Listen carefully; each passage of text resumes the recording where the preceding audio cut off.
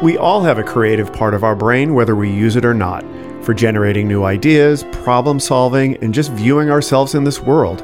I am Ricky McGuckran, an artist living in Chicago, and I am eager to know and share with you all how people of a creative leaning have brought this way of thinking to the forefront and how it has shifted outcomes.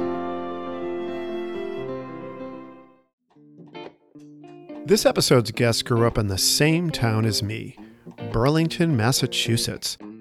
John is a bit younger, so we did not know each other as kids, but we were definitely incubated, so to speak, in a similar manner and in a similar environment. While I went to engineering school, John went to art school and has been involved in metalsmithing and applied design all of his adult life. I am very excited to share my conversation with the owner of John Ray's Studios, John Rays.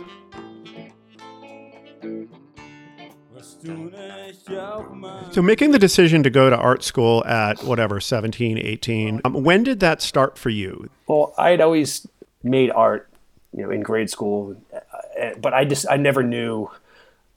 It wasn't that I didn't know you could go to college for it. I just never considered it. It was never a thought, and so I didn't understand that it was ever a professional path until probably my junior year. One of my main art teachers, Mr. Guadagno, Michael Guadagno, he really encouraged me to go to college for industrial design. And I think he said industrial design because I was taking a lot of sculpture classes and I was good at construction and modeling. And I think industrial design was something where you could justify that to parents because it was sort of like, it seemed like it had an occupation attached to it. Sure. And then so I said, yeah, sign me up. And then once I realized I could go to college for something I love to do, and then like my grades got better, and I just really buckled down, and everything kind of made sense to me. And then it wasn't until I got to college where I was intending on majoring in industrial design or sculpture. And when I got to college, I found welding classes, and I took glassblowing my first semester, and I just thought, no way, I'm going to do fine arts and figure out the rest later. Yeah. Okay. So Michael Guadagno, I didn't know he had a first name. Yeah. I took him. I feel like I need to apologize to him at some point. I was such a bratty kid. I had him for design freshman year. Yeah. I think about him all the time because he was a really great teacher and I was such a behavior problem. But anyhow. I as well. And actually, I owe a lot to him. He would give me detention all the time until I realized by senior year, because I kept getting detention for the dumbest reasons. And then I realized, he's giving me detention because he believes in me and he wants me to do more artwork. Because when you had detention, you just made art. And then I just started showing up to detention senior year with that when he wasn't giving me detention. And I would just joke to him. I'd say, I'm here for detention. And he'd smile and I'd make art. And that's when I got it, that he was trying to isolate me or so that I wouldn't be distracted by other people, and then I could make art, and it was fantastic. That's wonderful. Yeah, he's a real Jedi. So you get to art school. It sounds like there's a lot of directions you can go. Yeah, sure. And you said, I think it was welding and sculpture. Can you tell me about what was it about that sort of activated you? Art in three dimensions has always sort of made sense to me. I never had to it was never a bridge I had to cross. It was always right there. But yeah, so I was able to take a glassblowing class my first year, and that was because the guy teaching 3D design to me was also the head of the glass department, and so he liked me a lot, and he got me into the glassblowing class, and I fell in love. I just love the physicality of it, the heating and the cooling, and the action and even the potential for danger and all that stuff, I think just was all just baked into the same bread. And I just loved it enough to where I had to stop. I stopped asking the questions of myself about what would I do for a living? I just said, I'll just figure that out later.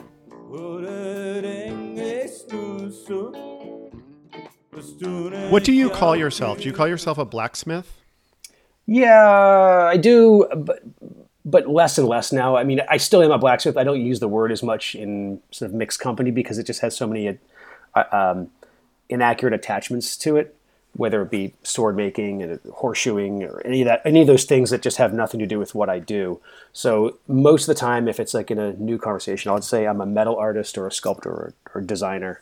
I'm a metal designer, and what I do is I design objects, metal objects, and make metal objects that go into different situations.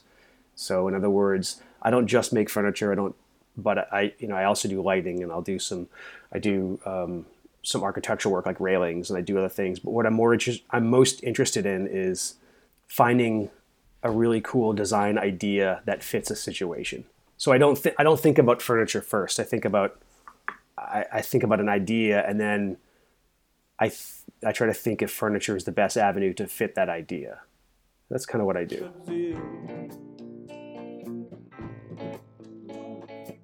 Are your projects driven by like a client's need, or are you creating something based on an idea that you have and then you work with clients to find a home for it?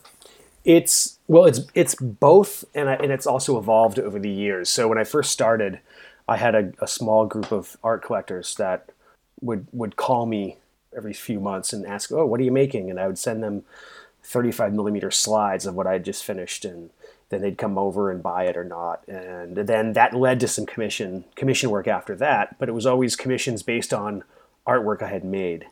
And so it was sort of like taking the business model of being like a visual brand. Although I didn't use those words back then. I was just sort of growing organically. So that the fire screens I was making for commissions for people visually had a lot to do with maybe a wall piece I had made or something else. And so there was a stylistic thread that went through everything. As I grew and as I developed different clientele, I became a little bit more of a contextualist. So like designing for a specific context and not for my own visual style. Now I do both now. So now it's just a matter of like knowing what I'm getting into. So if I'm approached, I'll get one example is that when that was a big part of my career is that when in 2009, I think, I was approached by Yale University for their art museum, Yale University Art Gallery, to make a railing for the main staircase of the art museum. And it was for their permanent collection, part of a big museum expansion they were doing. And that, through a lot of discussion and consultations and design, it became apparent that what I really needed to do was make something that fit the architectural style of the building, but that had some fingerprints of myself in it. I was making a Yale railing designed by John Reyes. I wasn't making a John Reyes railing at Yale. That was a big pivot point in my career where I started realizing the rewards of working within a context like that. That sounds like that would be a big adjustment. I know personally, most of my artwork is based on concepts and ideas that come from me or that I'm inspired by. Occasionally, I'll have to do a commission, which is based on a subject matter that someone else has given to me. And that's a bit of a shift, and it's a bit of an adjustment. It's a shift and an adjustment for me, and it's not always a shift and adjustment that I find that I don't always want it. And I think I always want to do both for that reason. There are certain projects where I get, so I don't mind going back and forth, but so in other words, if I spend too many months in a row doing like architectural commissions, I start getting antsy to make speculative work more and more. And then I look for more opportunities and time in my life to do that. And so I go back and forth a lot. Because I always need to have that voice too, of just making what you want to see and then presenting that and hoping there's a place for that thing you made that's not in your own home.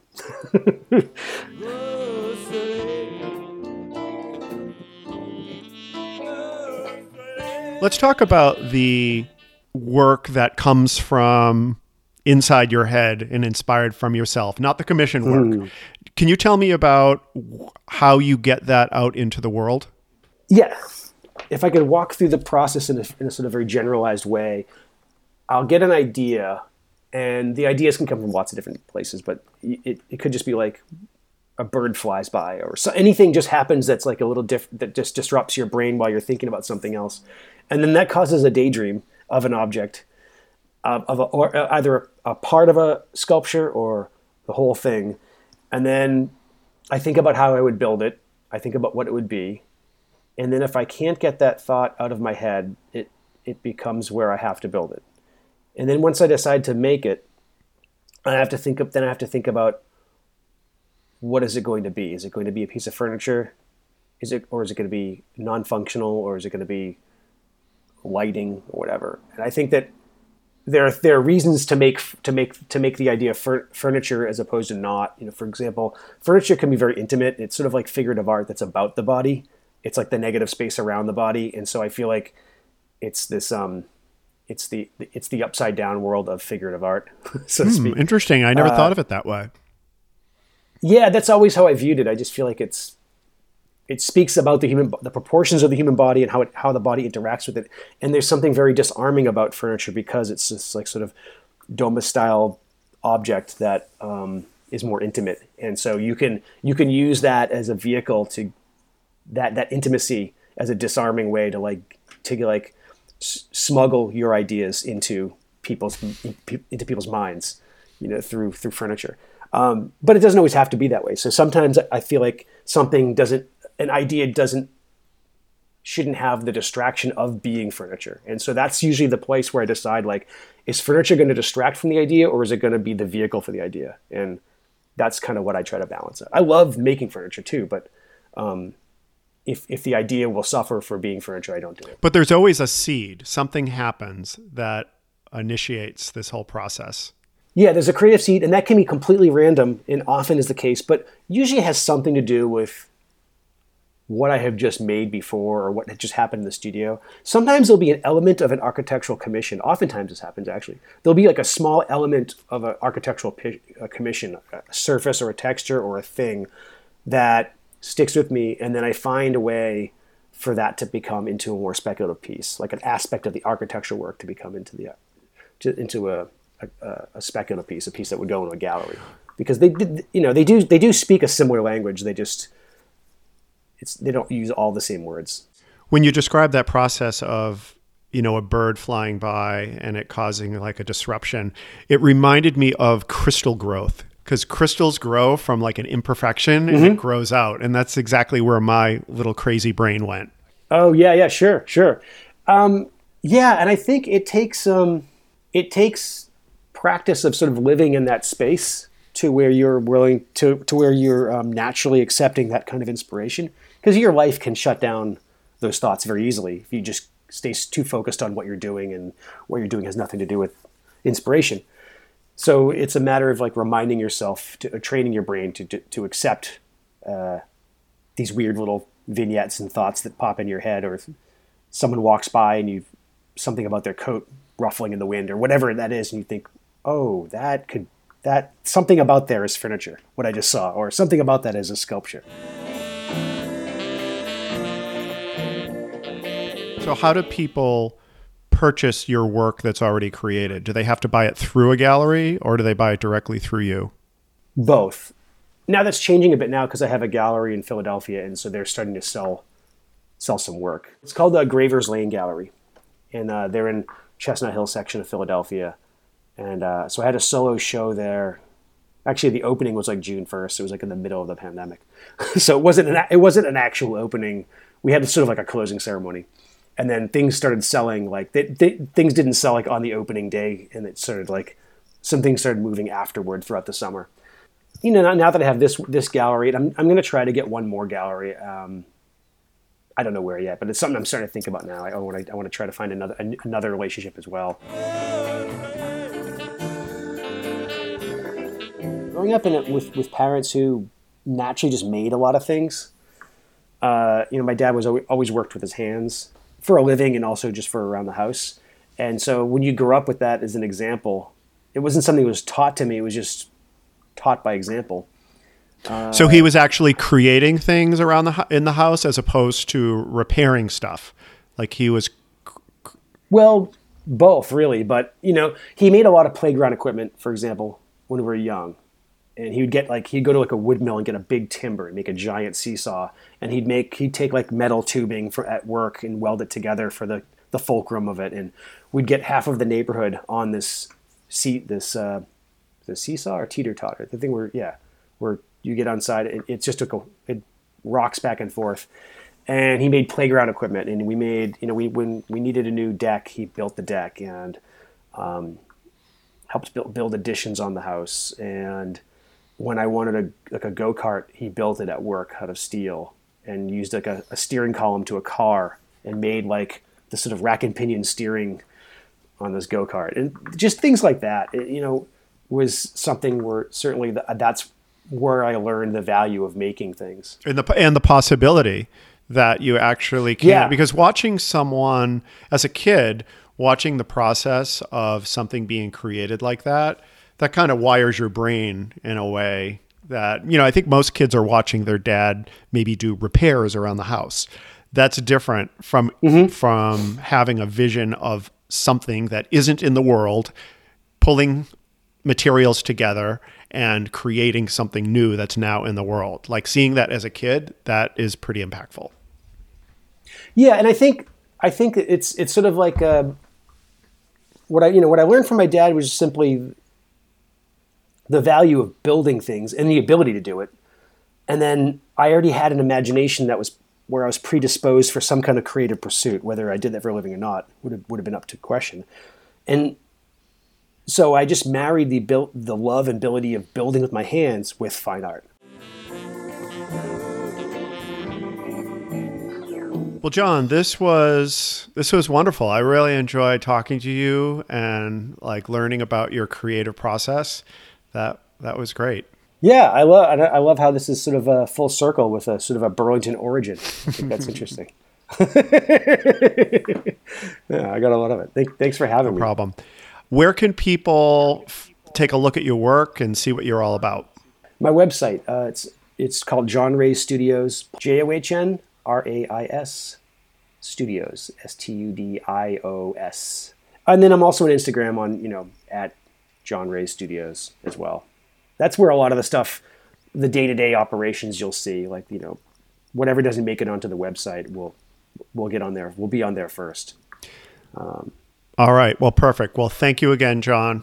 Thank you. It was good talking to you.